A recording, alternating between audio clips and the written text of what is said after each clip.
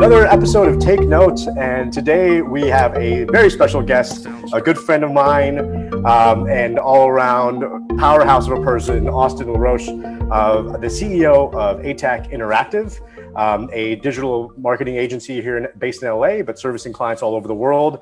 Austin's going to tell us a lot more about that. But without going into that yet, I want to kind of give a little background of Austin and then let him kind of fill in some of the holes. Austin's been, we've been friends probably for a few years now, and we've been confidants over the years. And through our time together, we actually created a little of a mastermind group where we have dinners together we did have dinners together every month before a certain event in the world happened that you guys might have heard of called COVID-19 and coronavirus. But yeah, I think you guys. Don't forget that you let me into your basketball group as well. That is very true. That is very true. So this guy's worth talking to, because I don't let just anyone in. He can also play basketball, so that's a very important. He doesn't just BS. He can actually play. So it's another very important piece of background information about Austin. So. Austin has been a great confidant for us here at Carbon Law Group. He's given us really valuable information and insight on creating purposeful marketing, which is also something I think Austin's going to talk about today a little bit. I want to welcome him to the show and thank him for the time. And without further ado, Austin LaRoche. What an intro. I love it. Very nice. It's great to be here. I'm so happy that you started a podcast. I've already seen a couple of people talking about it. So knowing that I got to be a guest here, just an honor. I'm pumped. I'm ready to go. I'm ready to rapid fire anything you got. Oh yeah. I'm an open book. So you are. You are. I love it because Austin's gonna be great. Austin's an ideal guest on any show because he's got a lot of strong opinions. So that's always good to hear. Yeah. Well, this is a professional one, so I might tone it down a little bit. But no, it's funny about that strong opinions thing. I'll just dive right into it. Yeah, let's do it. At a meeting after this, I was reviewing a marketing deck that somebody put together, and he kept talking about the client he was working with as like an expert in the field, and like the idea of calling yourself an expert drives me nuts. Like I was a creative writing major, so it's like show don't tell. But beyond that, I've always referenced this quote from Game of Thrones where it's like, the king doesn't have to say he's the king. Right. Hey, like, if you tell me you're an expert, I don't trust you. Exactly. You all of a sudden tell me a bunch of stuff that I don't know about in your field, and I'm like blown away. Now I think you're an expert. So there you go. Little opinion right off the top. I love it. No, it's so true. I like that. I like that idea. It's show don't tell. I think it's a good philosophy for life. Yeah, 100%. Because we live in LA, a place where a lot of people like to tell, and there's not always a lot of show involved. And I think you've got to, because if your actions will speak. It's also, I think there's a comedian from Saturday Night Live. What was his name? He was on like a Saturday Night Live in the 70s, and he was saying that his whole philosophy on life is like, be so good they can't ignore you, and I like that idea, right? Yeah, was that Steve Martin? Steve Martin. Yes. Hopefully we got it right. Otherwise, we're going to be like one of those memes that has the quote. What was it? There's the one that's like from Abraham Lincoln. Where it's, but anyway, we'll move on. But thanks so much for having me here. And it's funny hearing LA-based agency when you first said this, because one of the big things that's transitioned for us is our lease was ending at the end of April, and so about March 10th or whatever, I believe is when things started shutting down, and I was this close to signing a new lease, a 5-year lease too. I remember you showed me the building. Yeah, I remember. Yeah, you sent me the information on the building. Yeah, very cool building. Yeah, we were gonna have a little private rooftop. It was awesome. And I was getting so mad at our consultant because he's a details guy, and I am not a details person. Which that's like quick tangent. That's the best thing you can ever do in your career, is get to the point where you can say, "Hey, I don't care about details," and everyone just goes, "Okay." But and you're like, but you have to. I just But anyway, so that's a great place to be. Yeah, I know. I don't care about details. And our consultant's taking so long on, like, he's picking apart everything these guys are doing. And he's like, it's a legal document. You know, he's like being really intense about it. I'm just like, dude, settle down. Like, it's going to be fine. And that man saved me, because when all of a sudden this started going down, you know, my mom, it was in the back of my head. She's got this little saying of, you know, never make a major life decision in the middle of a crisis. And I was like, well, from a professional standpoint, we're probably in this. Let's take a step back. Like, we're not making a 5-year decision here. So we took that step back, and then we started working remote. And turns out I love working remote. Yeah. All those hours I was in my car, like, I can now exercise or walk or think, which is fantastic. And then, like, I'm just like, there's certain types of people, and nobody's like wrong for this by any means. I'm just different, where it's like they want to be in that same room and like feel people and hug them and all that. It's like, dude, I've got artificial turf in my front yard. I don't need that. I'm the kind of person, like, I see all of your faces every single day. It's awesome to connect, and I love it. I feel like I'm with you guys every day. I don't, the spatial part of it just, it doesn't mean anything to me, which is okay. You know, again, everybody's different. So I then started recruiting nationally, and it's been awesome. I've got this amazing technical marketing manager about an hour outside of New York in Allentown, Pennsylvania, that area. Just hired an amazing creative lead out of Chicago. And I actually am bringing on somebody in a very convoluted situation who was like abroad in South Africa and still trying to get back to the States. Wow. So Stuck.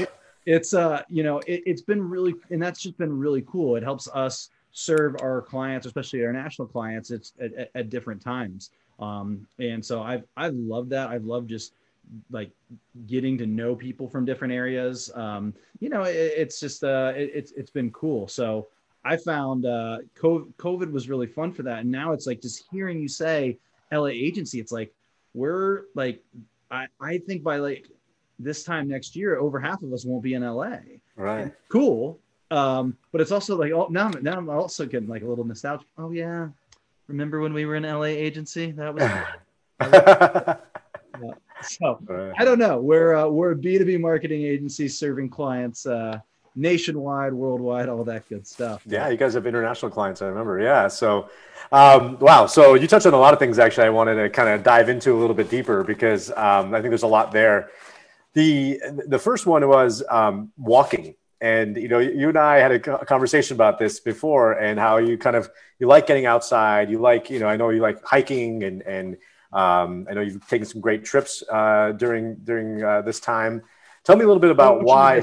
Socially distanced. All socially distanced. Yes. Yes. Austin is very responsible in his trip taking. Let's all be, you know, real. He's masked up. You know, he's very good. I've got a baby on the way. I gotta be. So yeah. Exactly. So he's being responsible in his trip travel, and I think that's another thing I think we're all getting used to, right? As we realize that coronavirus is going to be here to stay for a few years, you know, at least. I don't think it's going to miraculously go away, as some people say. So I think we've got to figure out how to navigate it. And I'd love to hear more about like what it is about, you know, walking, getting out in nature. That what does that do for you? And is there any kind of connection to your business? Yeah. So I think for me, like, I'm one of those people. I'm extroverted, I think, still technically, but I love some me time. Right. And anytime, you know, where I can just be like thinking and in my own head, I love. And so especially at the beginning of the coronavirus, when like nothing was open, I mean, trails weren't even open.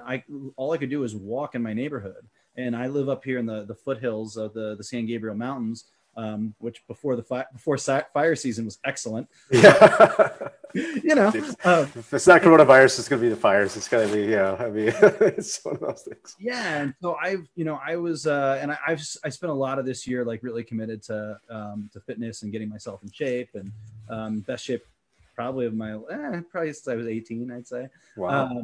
And which is great. But I think just walking, like, clears my head. And one thing I was realizing when I was doing my walking is like, I thought what I would like be walking to like get like smarter in my business and be wise, and like that's where all my great ideas would come from. And really, all it actually did was give me time to think about all the other stuff, so that when I like could flip that switch, I was on, because all that other stuff was gone. Like I had thought through it, I had fun, and so COVID has definitely helped me a lot with boundaries in certain ways. I really like that. Like I know some people had struggled in COVID, and I feel awful for them. But I am stupidly competitive, like not like a normal person. Like I say things like COVID doesn't get to win, I get to win.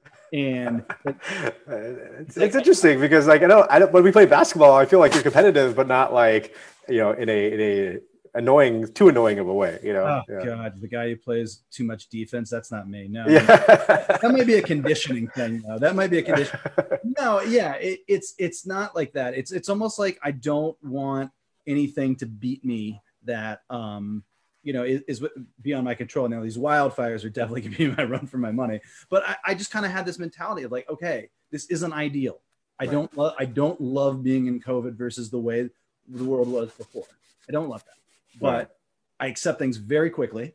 And like you said, this isn't going away. So what am I going to do to make the best of this? And so I'm, you know, and I've spent a lot more time with my family. It's crazy. You know, it's that thing where you realize with your, you know, I have a 7-year-old son today. Well, yes. Happy birthday. He was 6 for most of COVID. But you know, you realize like he's with his teachers and at school more than with you. And it's like little things. Like now, you know, he's after his virtual school, he's kind of like a latchkey kid, just, you know, playing around the house and stuff while I work. But in between meetings, I get to pop out and just say hey, and, you know, have some jokes, get a hug in. And so I don't know. I just I think walking was one of the first steps I made towards like I'm going to start trying to walk like 15,000 steps a day.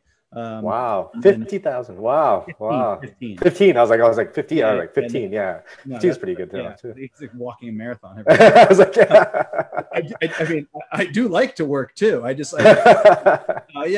doing like an hour in the morning, an hour in the afternoon, and then as I started training and I started getting a little bit more insight, I kind of hit a plateau with some of my fitness goals. So then I got a boxing bag. Oh, nice. And now I beat the crap out of a boxing bag every morning. Nice. Opposed to walking. But I think your original question was more about nature and that. And I think that for me, like I've been in kind of like a little bit of a hiking community for about 4 or 5 years now. And you run into all sorts of just different people. And like, if you ever like talk to like guys who hike in Colorado, all they care about is 14ers, which are like 14,000 foot mountains and climbing. And like, I just like seeing epic things. Like, you know, I like the payoff of a little hard work, walking up a mountain. I definitely like that.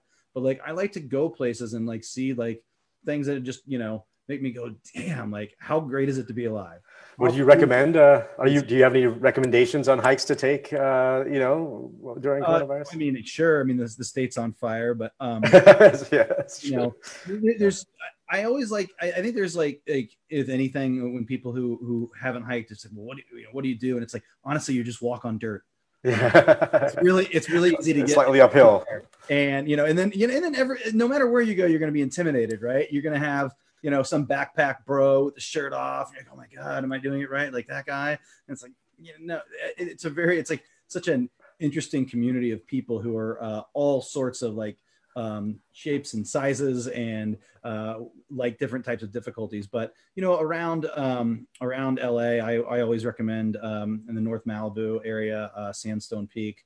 Also a nice little, there's this cool little trail that you can take as a little side trail called Tri-Peaks that I think is like the best view of LA County. It's really? Like right to the north part. You can oversee like Point Mugu going into Ventura. I like that. But I mean, and just being in California, anything in the Sierras, Western Sierras, Eastern Sierras, Northern Sierras, like Tahoe, like, I mean, it's all the above, man. It's great. Big Sur. I mean, California is just the place to be if you love hiking, and you know, it's something I'm really glad I tapped into. Yeah. So. Yeah, no, it's so true. I mean, we're so lucky to be in California, right? I mean, we have amazing hiking, beaches, like, everything right around us. And I With the think, yeah, caveat, before it burns down. before it burns down, before it burns down, I All agree. those Yeah. trees I love to look at are not doing well right now.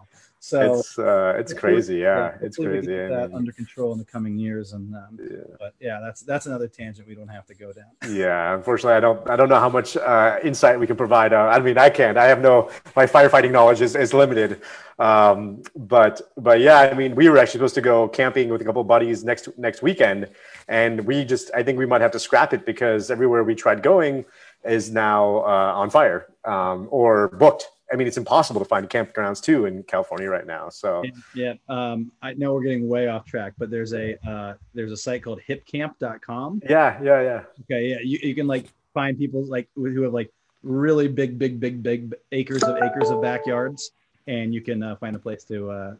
Oh, the backyards too. Okay, yeah, that did find a couple places that look like just like people's backyards, but I guess that could work, huh? I mean, it's cool if it's like off a cliff in Big Sur, right? Right.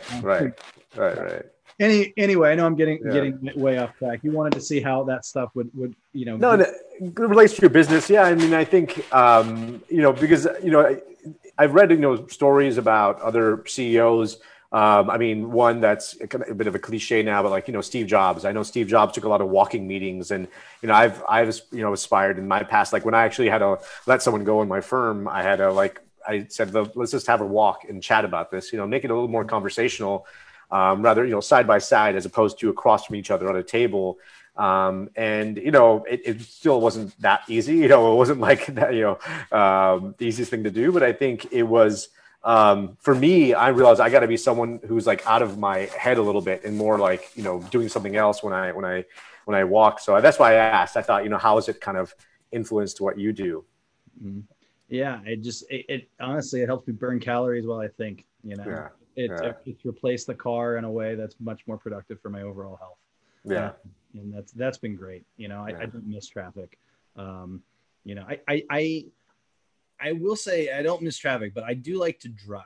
Like again, that's like that me time, right? Just like driving and thinking, and I do think I get some of my best ideas there. And a couple, I go into different like binges when it comes to working out. And when I was swimming for a while, I realized I started swimming. I was at a gym in downtown LA that was near my office. And so the only time I could go was in the middle of the day. And for some reason, swimming like in the middle of a work day, now that is where I got like my best creative like work ideas. Yeah. Because I couldn't do anything. I couldn't listen to music. I couldn't no distractions whatsoever. It's just, so it's just funny how all that works. And you got to kind of bounce around and find the inspiration that makes you excited to do the next thing and to tackle the next project or, whatever really inspires you. You got to figure it out for yourself. And taking those breaks, right? I think it's so important, right? I mean, there's so many founders, so many, entrepreneurs who are just like grind and burn out. And I feel like having that balance has been so helpful. And it's not always easy. I think it's, sometimes when you're on, you want to stay on and keep pushing. But other times you feel like when you're like hitting a wall, I think exercise or something like that and getting in nature is so valuable. So many breaks though, like your meeting ends at like 11:55. You've got a 12 p.m. and you've kind of glanced at your phone throughout your last meeting, so like no emails are pertinent. It's like pop out and say hey to somebody else in the house, and like get out of it for a second and just appreciate the fact that we have that flexibility right now. Right. Or right now, I mean, it's not going away. Going away. Yeah. No. I don't know where you are in your lease situation, but do you know any other entrepreneurs who are business owners who can be as effective working from home and working remote, who are like, I gotta get back to the office now? Yeah, no, exactly. I think it's crazy for people like, so I know a lot of lawyers who are trying to, going back. Some firms are saying, okay, time to come back. We got out of our lease. I mean, we're in the process of getting out of our lease. We terminated it early, and we're negotiating now, to get out, because we're like, there's no way that we're going to continue here, and I'm not going to risk my workers for, my employees for no reason. But we're lucky, we're in a situation where we can, everything is remote and online. Essentially, our computer and our phone is our business. So we're lucky, but but yeah, it's interesting to see how that goes. Because I never thought I'd be in this, but I never thought I'd be comfortable with virtual work. I'm a guy who likes the face to face. I like the quick responsiveness. You know, there's zero latency with a face to face conversation. You're going to have some latency with Zoom. You're going to have internet issues. You're going to have sometimes, you know, mics muted accidentally. There's none of that with, you know, the face to face. And maybe one day we'll get to a point where, you know, that's never an issue. But you know, with the virtual, you know, communication. But, I was really worried about going virtual as well. I worked from home off and on for like 5 years, and I was terrible at it. I couldn't focus. And the real reason was because I wasn't experienced enough.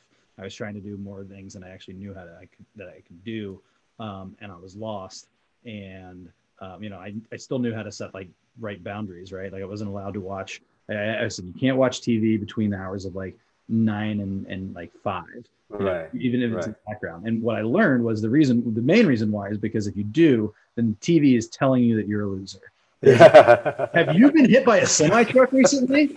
You know, is it time to go back to school? You're like, you know, that was the old days back with cable, you know, before that. Really like productivity of being home. And I think also just being in a stage in my life where I have a home and, you know, I have a back house that I created into my office. Right. I created from everybody. It's a happy place. But I recognize with like a lot of my younger staffers, you know, people starting off in apartments with roommates and stuff, it is tougher.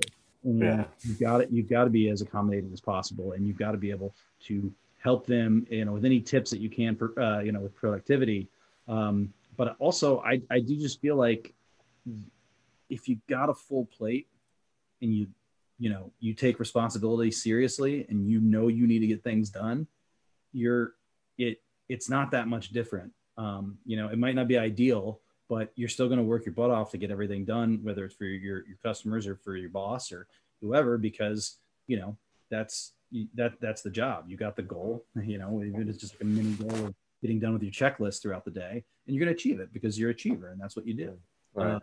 And so, yeah, I feel like that is something I've had to try and talk to my younger employees about. Like, I know this isn't necessarily easy, but like absorb it, like take on more work. I'm not saying to take on more work to where you're, you know, working overtime or anything, you know, crazy, but like, you know, utilize this time to like really challenge yourself. Look back on this time of COVID and say, not ideal, but man, did I make the best of it? Man, did I grow by doing X, Y, and Z, as opposed to, oh God, it just sucked. Man. Yeah, that's interesting. I think you touched on something interesting, because I think that's something I think every entrepreneur and every CEO, right? Every founder, CEO of a company, who have employees, who have people that they lead. They always like wonder, like, how do you motivate them to, you know, to take on more, because I have that in my firm too. I'm saying, hey, you know, I would like everyone to have some kind of initiative, some personal development or professional development project that they take on over the next 3 months, and, you know, then report back to me on what it is that you do. And I mean, I take classes, you know, I've been a transactional lawyer for 10 years, but I took a master class in contract drafting, because I feel like my skills can always be better, right? Your skills can always be refined no matter what you do. You know, Roger Federer has a coach, right? Like, people, you know, at all stages. So how do you have that conversation with your, well, one is actually, you brought up two questions. So one with your employees is with the trust now with virtual work. You know, I think that's something that comes up for everyone. How do you navigate that? How do you make sure that, you know, how do you trust that people are getting done what they need to get done? Are there certain tools you use, or, you know, how do you not worry about people goofing off? Mm-hmm. Well, it's funny, because if COVID had happened to our agency 2 or 3 years ago, that'd been bad news, man. We were not as organized, and I know I've sung the praises of EOS a million times to you. For anybody out there listening who doesn't know, the entrepreneurial operating system, based on the book Traction by Gina Wickman, is something that our company adopted a long time ago, and it has us so structured that I'm just good. I know all the deliverables. I know, you know, the client hours that have to be hit. I'm looking at them every single week. And as long as those things get hit, I don't care if there's lunches or workouts. I don't care if they're being done at 2 a.m. I don't care. I have end goals.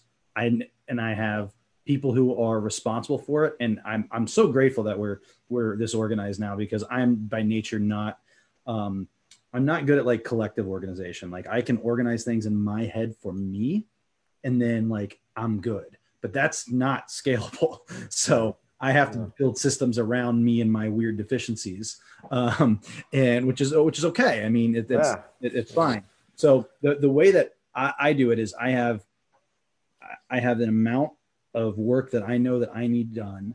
I have deliverables and all of that outlined, and as long as nothing is missed, or as long as deadlines don't get missed or anything like that, like I just don't care about the in-betweens, like, and I express this to my team. Like I show up every morning at 8:30 to our team meeting, and I am sweaty.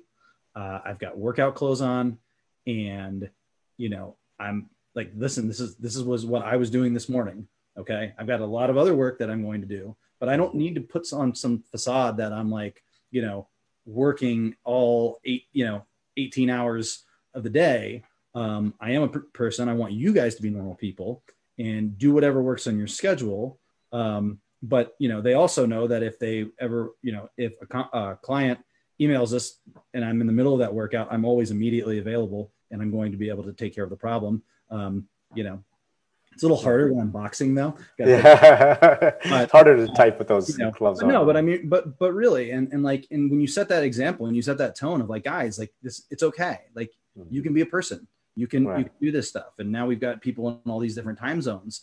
And, I've got one of my employees, his wife is pregnant. So he's got like, these different appointments that he goes to, and, and then I see him like answer something in like 2 a.m, like his time, which is not at all asked. Believe me, I don't ask anyone to do that, but he'll reply and go, oh yeah, I was up. And so I was just, trying to get sleepy by going through email. And I mean, okay. But as long as nothing gets missed, like I'm cool with it. Yeah. But I'm really, I like the other question that you were asking about how do you get everybody to come on board in that feeling of like taking initiative.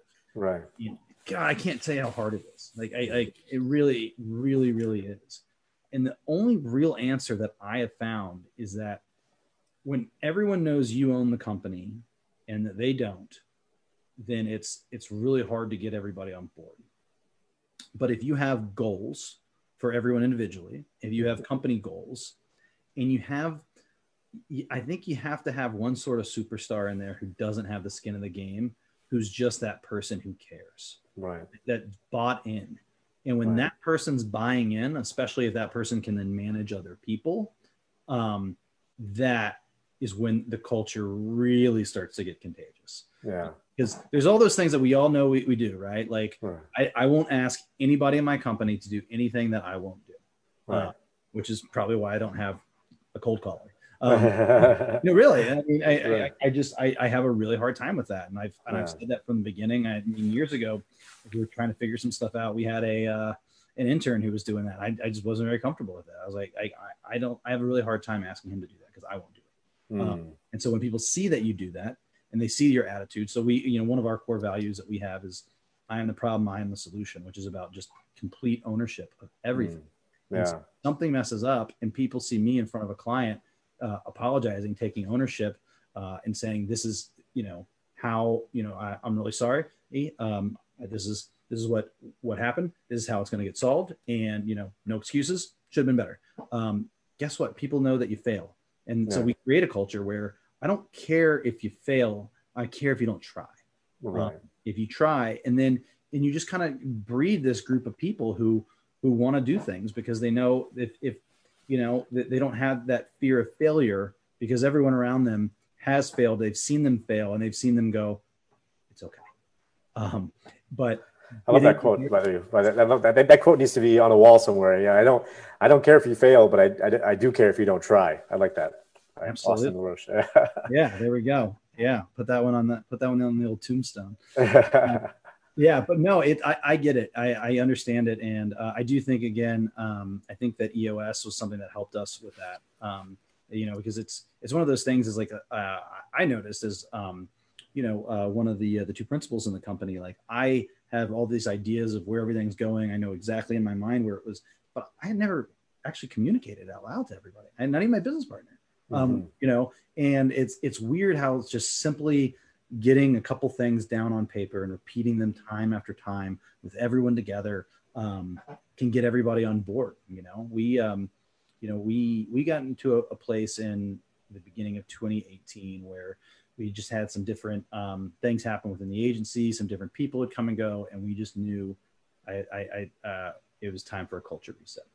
Culture reset has to happen, and like that became one of my biggest focus. It was my biggest focus, and it was about year one. I want people in here who all like each other, because I think one of the things we all want to hire on diversity, and it's so important to hire on diversity. But what that means is hire on diverse backgrounds, not diverse psychographics. If you get a bunch of people who are from different areas, but they share those same values and they like care the same way, like then you're going to be able to bring those kind of people together. You're going to be able to make that culture. Right. So that was step one. Like let's get in the people with the shared psychogram. And step two was let's get everyone, instead of just being, it's a 3-year plan. So year two was about, instead of everyone just being, hey, we're all good people. This is fun. We can do team events and happy hours and get along. Like, what if we all feel a sense of purpose of where we're going? What if we all know we're in a boat? Sorry to use the same corny analogy everybody does, but we're all rowing in the same direction and we know what our oar means, right? Why it's important. And we did that. And, here we are midway through the 3rd year where my last goal is evangelism, is to where people just love working here. And I've always said that the way that's going to happen is I'm putting job ads up. I'm not going to say anything other than telling the staff, oh, by the way, I'm hiring. And you're going to see people post things on LinkedIn, like come work with me, or, something like that. And I've already seen that. And I even just heard secondhand. I was not in an interview, but an interview that one of our new managers was having with a prospective employee. He was asked about the culture, and he was like, I've never worked at a place like this before. And I only heard this secondhand, but I was like blown away. And because he had the agency experience, and I think what ends up happening is we all just get in our heads of like, oh, this is how I am. Isn't everybody like this? But when I start looking back, it's like a lot of work went into this. And also going back to that whole like failure as a means of growth, like we failed at this for a while. We were not a cool place to where we were not it's cool. I don't know. We were not an organized place to work that I think you would ever feel like an evangelist for before that. And that some of that's just trial and error and having to learn how to do that. But I'm happy we did. I'm happy that we have, and as a result, we're twice as effective as an agency. We've grown twice as much. I mean, there's real ROI and great culture. Right, absolutely, awesome. So I want to actually talk a little bit about, take a minor shift in kind of discussion, but also about your team. You're talking about how now you guys have been hiring nationally. You've been hiring people, around the country. How has your hiring changed from what it was before COVID to what it is now? And how have you found these people? And what does your vetting process look like now? Because I think it's something I'm interested in. I think probably a lot of other people are too. Yeah. So I would say when it comes to the process, my biggest process is that I increase the talent pool by, because I haven't, the only thing that I've done differently is that I have the type of meetings that I would do face-to-face on Zoom. Right. And then with my job ads, typically I use ZipRecruiter because that's kind of more skewers towards more, tech forward type applicants. And so I'll put it in like 2 or 3 cities with the words remote. And the funniest thing about ZipRecruiter, they hate me. They call me every single day because they just want me to pay more money, post my job in LA, and then, and then pay more money to be the remote status or whatever. Instead, I have my normal plan, which is already like $300 a month or something. Yeah. A little ridiculous. Yeah. But I go nationwide, or I go to, you're a lawyer, so you can tell me if I'm allowed to say that. We'll edit it. I post them in cities and regions where I feel like might be fun to visit when COVID's all over. That's totally fine. That's within the that's within the rules. But it's remote, so I'll take applicants from anywhere. But these are just because I put the job ad. Cities I like. So I put those up, and then my process is much different than a lot of other people's. We're a boutique agency. We've got about 20 people. But I think you could hear from the passion I voice on culture. I am insanely hands-on with recruiting. I funnel through every resume. I do the 15-minute call. My next interview is an hour call about culture fit. And I go through all of our core values. I ask them a bunch of difficult questions. I ask them about their feelings about diversity. And like, who are you? Are you going to be able to come in here and hang? Are you going to be able to be a part of this boat? And are you the kind of person who's going to want to jump in and go, oh, hell yeah, I found my tribe. If they pass that, then I pass them on to the direct manager of the position, which it doesn't always go the way I wanted. I recently had an interview with somebody. I could have been this guy's best friend. He was so cool. We had so many things in common. Like I was like, I could grow old, like having funny sports arguments with this guy. And then I passed them over to the leaders who I have entrusted and with, different areas of my company. And they essentially, said like, based on what we need in the skill set, like this isn't the right guy. And I had to accept it. I don't want to. I still haven't even sent him the breakup email yet. I'm like so bummed about that. No, but I know ultimately, this has worked. I had a really good streak of hires. And I'll tell you, when I had one that didn't go the way I wanted to earlier this year. And it was one of the hard parts. Looking back, anytime that happens, I'm like, what happened? How did I miss this? Yeah, no, totally. Because we've been there. I've been there too. I was so proud. I was was on such a roll. I was talking about my streak like I was going to get DiMaggio's 56. And I was like at 4. But what I realized was like it was pre-COVID, and just a lot of the applicants I was looking at were not really what I needed, and I found somebody who was a cut above all of the applicants, but that doesn't mean they were right.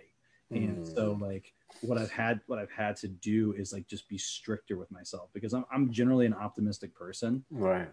I've heard some coaches like Pete Carroll. I've heard him talk about this, where like he feels like if he's got like somebody with a little bit of talent, like I can make them great. I've got the ability to do that. So I'll be like, oh my gosh, they said all the right things. They were great. And, I remember when we hired this person, it was like, well, we believe in the attitude, right? It's like, so we can't get the skills, then that's probably on us. Right. And then the skills were just not at all as well as we had assessed. And, and it happens. Like it's going to happen to everybody. I'm never hitting 56, Joe's got that one. It's interesting. Yeah. Because I think that's something that I think a lot of founders and, HR people deal with, right? It's attitude versus skills, and where's that balance? What's the right balance? I've messed up on that, where I hired for skills before, but then it was the positions ended up being kind of redundant. So I had to let someone go, and I actually ended up letting the person with skills go, just because I really liked the attitude so much of this person, and I felt that they could grow. But it's still, it's not always easy, because you still have to get those skills up to par, right? Those skills have to be there. And it's the thing you're evaluating is, what can I teach? Right. And sometimes I think, you think you can teach attitude. But I'll tell you what I've come to realize, like for me especially. You heard my whole diatribe about it's okay to fail, but like you have to own it. If you make like 4 or 5 mistakes in a row, and there's somebody else whose fault it is, or there's a reason, or this that, like I just found that doesn't change. And and the only reason why I believe that it could is because I feel like I used to be like that. And I feel like I had to kind of personally take control of my life and my responsibility, and where I felt like I was underachieving in life, and say, okay, this is all on me now, good, bad, ugly. And so I guess part of me wants to believe that other people can, but I don't know that a job can do that for you. I think it has to be something bigger. Yeah. Yeah. Makes sense. There's a lot of questions I could go into that, but with hiring, but I also want to be conscious of your time. Is there a certain I can go 10 more minutes. I can go 10 more minutes. Okay. You can tell you asked me a question and I talk for like, yeah, exactly. So I have like 1 or 2 questions left. So this is about to be too long, but is there a book that you feel has had the greatest influence on your life? Oh God, that's one I wish I got it prepared for. Yeah, I know. Just whatever comes up, it's like. Yeah, no. I mean, I actually have an answer for this. Okay. And I always joke that my cell phone number is the oldest thing I have, but it's not. Okay. The oldest thing I have, and I can get it. It's in another room. I'm not going to. There's a book given to me by my parents as I graduated 5th grade. It's very small. It's about this big. Called, hold on. Why did I just blank on the name? Give me 2 seconds. Let me set that. Yeah, sure. It's called "I Can't Accept Not Trying," and it's by Michael Jordan. Oh, okay. And it is this simple book that is the most insightful thing that I've ever read. It's very hard to find, because I love it. It talks about. I still remember this one thing that he said. I mean, I must have read this first time. What are you in 5th grade? 10, 11? Yeah, I think so. He's talking about free throws and fundamentals, and he said, if you shoot 100 free throws and you make 100 free throws, but you do it, and I'm paraphrasing, but you do it with the wrong form, all you're doing is learning how to get really good at doing something the wrong way. Right. And it's like stuff like that, and it's like it's weird because it's like this little book that, like, I think really exposes the sociopath that he is, but in a sweet way that is like really motivating. And like, so for me, I would say that's like definitely my nostalgic choice. Now that if someone's listening to this and going, well, I'm not 10, so I'd rather really be close to something that like really drives me. I think that's good though. I mean, because honestly, it's interesting because that quote you had at the beginning about how, what I can't accept you not trying. I don't care. You said, that's the title of the book, right? So there you go. It had a lot of influence. Other books though, that I certainly love. I think Traction, like I mentioned before, is something that was a game changer for somebody like me. Was really inspiring. I absolutely loved the Bob Iger autobiography, Ride of a Lifetime, which is, for anybody who's interested in any sort of business in life, like, you can learn a lesson. I mean, the guy was CEO of Disney for 20 years and just fascinating stuff. But the way that he explains things and like the little nuggets that you get. I recently ran a leadership group and had them read it, and they were just like raving about it. Yeah. So, have you read Shoe Dog by Phil Knight? That's Phil Knight, right? Yeah, dude. Yeah, no, I haven't done that. That's the next one on your list. I'm telling you. Okay. That's the next. That needs to be. If you like Bob Iger's, which was I listened to his on audiobook, and it was really, really great. I mean, amazing to see what he did. But I feel like Phil Knight's might be better, honestly, because what he did with Nike and the ups and downs and how many times they almost went bankrupt. It's very, very That's fascinating. Cool. Okay, yeah. I'll definitely check that out. No, I've seen it. I've seen it on all the recommended lists and all that kind of stuff. So I think I love Audible. I go 1.5 speed. If anybody's I just can't, I don't read as much, do the 1.5 speed. It's like, because the business books are just a little dry. It's something you can put on when you're walking. It's harder to get in your own head. I go back and forth between, do I want to like listen and daze out, or do I want to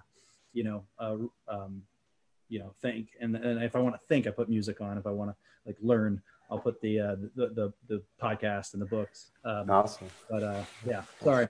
No, that's great. So with the last few minutes, I wanted to actually give you a little opportunity to talk a little bit more about ATAC and kind of what you guys do. It's ATAC, right? As opposed to, some people say, I've heard attack as well, but ATAC. See, that's what it is. It's up to interpretation. I see. I like that. I call it attack.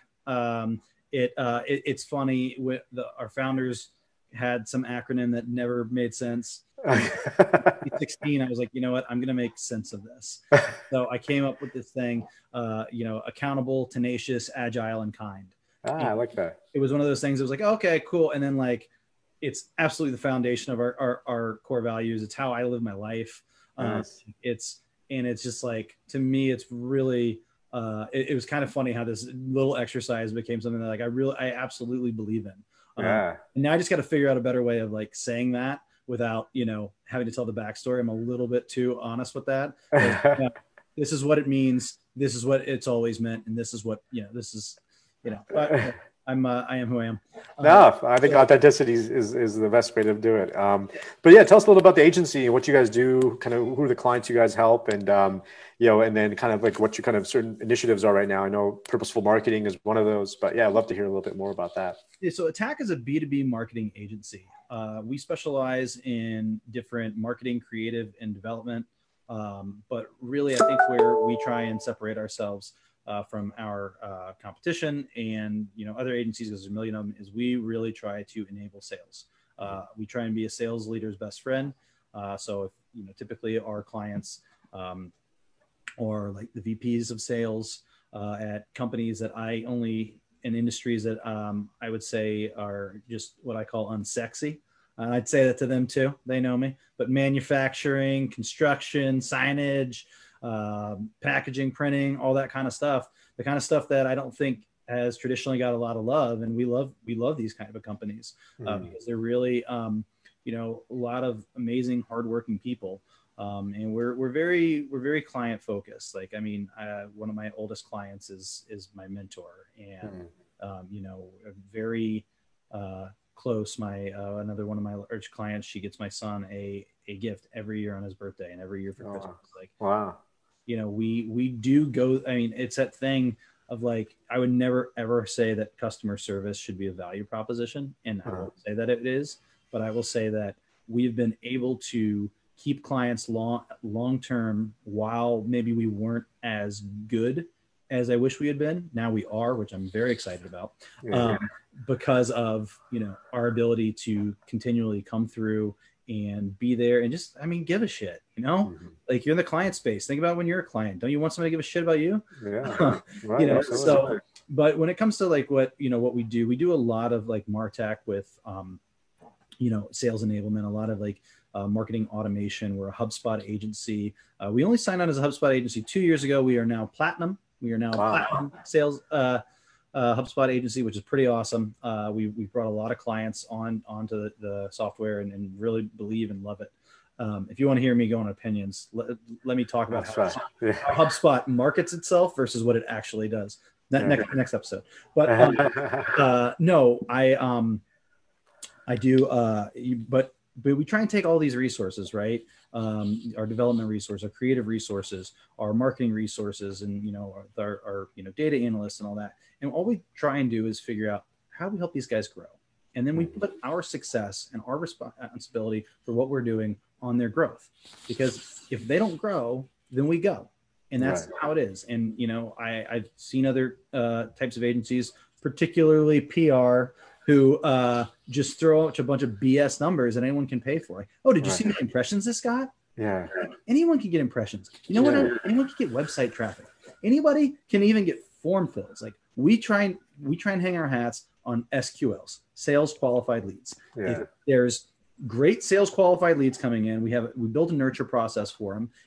Then that's where we should be having our success. Right. And one thing we realized a couple of years ago was that what we were seeing with some of our clients and how advanced they were, other clients who weren't necessarily like smaller, they weren't, they just didn't know what to do. And so we created, and that's when I developed purposeful marketing, which is just a simple framework to help everybody understand, how to get the most out of their brand, their data, their audience, and then develop what I call a marketing to sales map, so that they know exactly to the dollar, to the effort, how they're attracting prospects, connecting with those prospects, closing those prospects into customers, and then delighting those customers. Yeah. And, we try and make it a real simple process so that anybody can,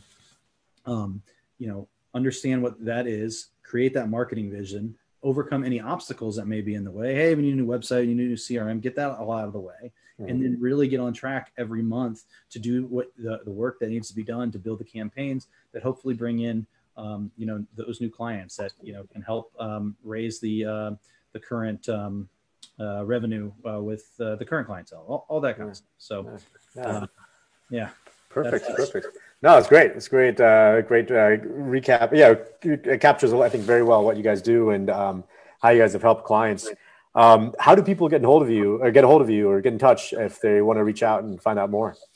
Austin at Attack Interactive. I check my email still. I still, if I'm still recruiting, I think I do need an assistant, but for right now, Austin at Attack Interactive. You can check us out, attackinteractive.com, ATAK interactive.com. Hit me up on LinkedIn, Austin LaRoche. I'm anybody has any questions, I'm always an open book. I'm also on Twitter, but I kind of just complain about music folks over there at Austin LaRoche. But I don't think I follow you on Twitter. I think I need to see this. Sometimes I'll retweet the videos that we post, but maybe at Attack Interactive would probably be a better place for that. But, awesome. Thank you so much for having me today, Poncho. Yeah, thank you so much. Thanks for your time, man. I really appreciate it. To talk. Yeah. That's the gift that keeps on giving to me. Fantastic. Have a great week and weekend. And until next time. Thank you. All right. Take care, bud. All right, man.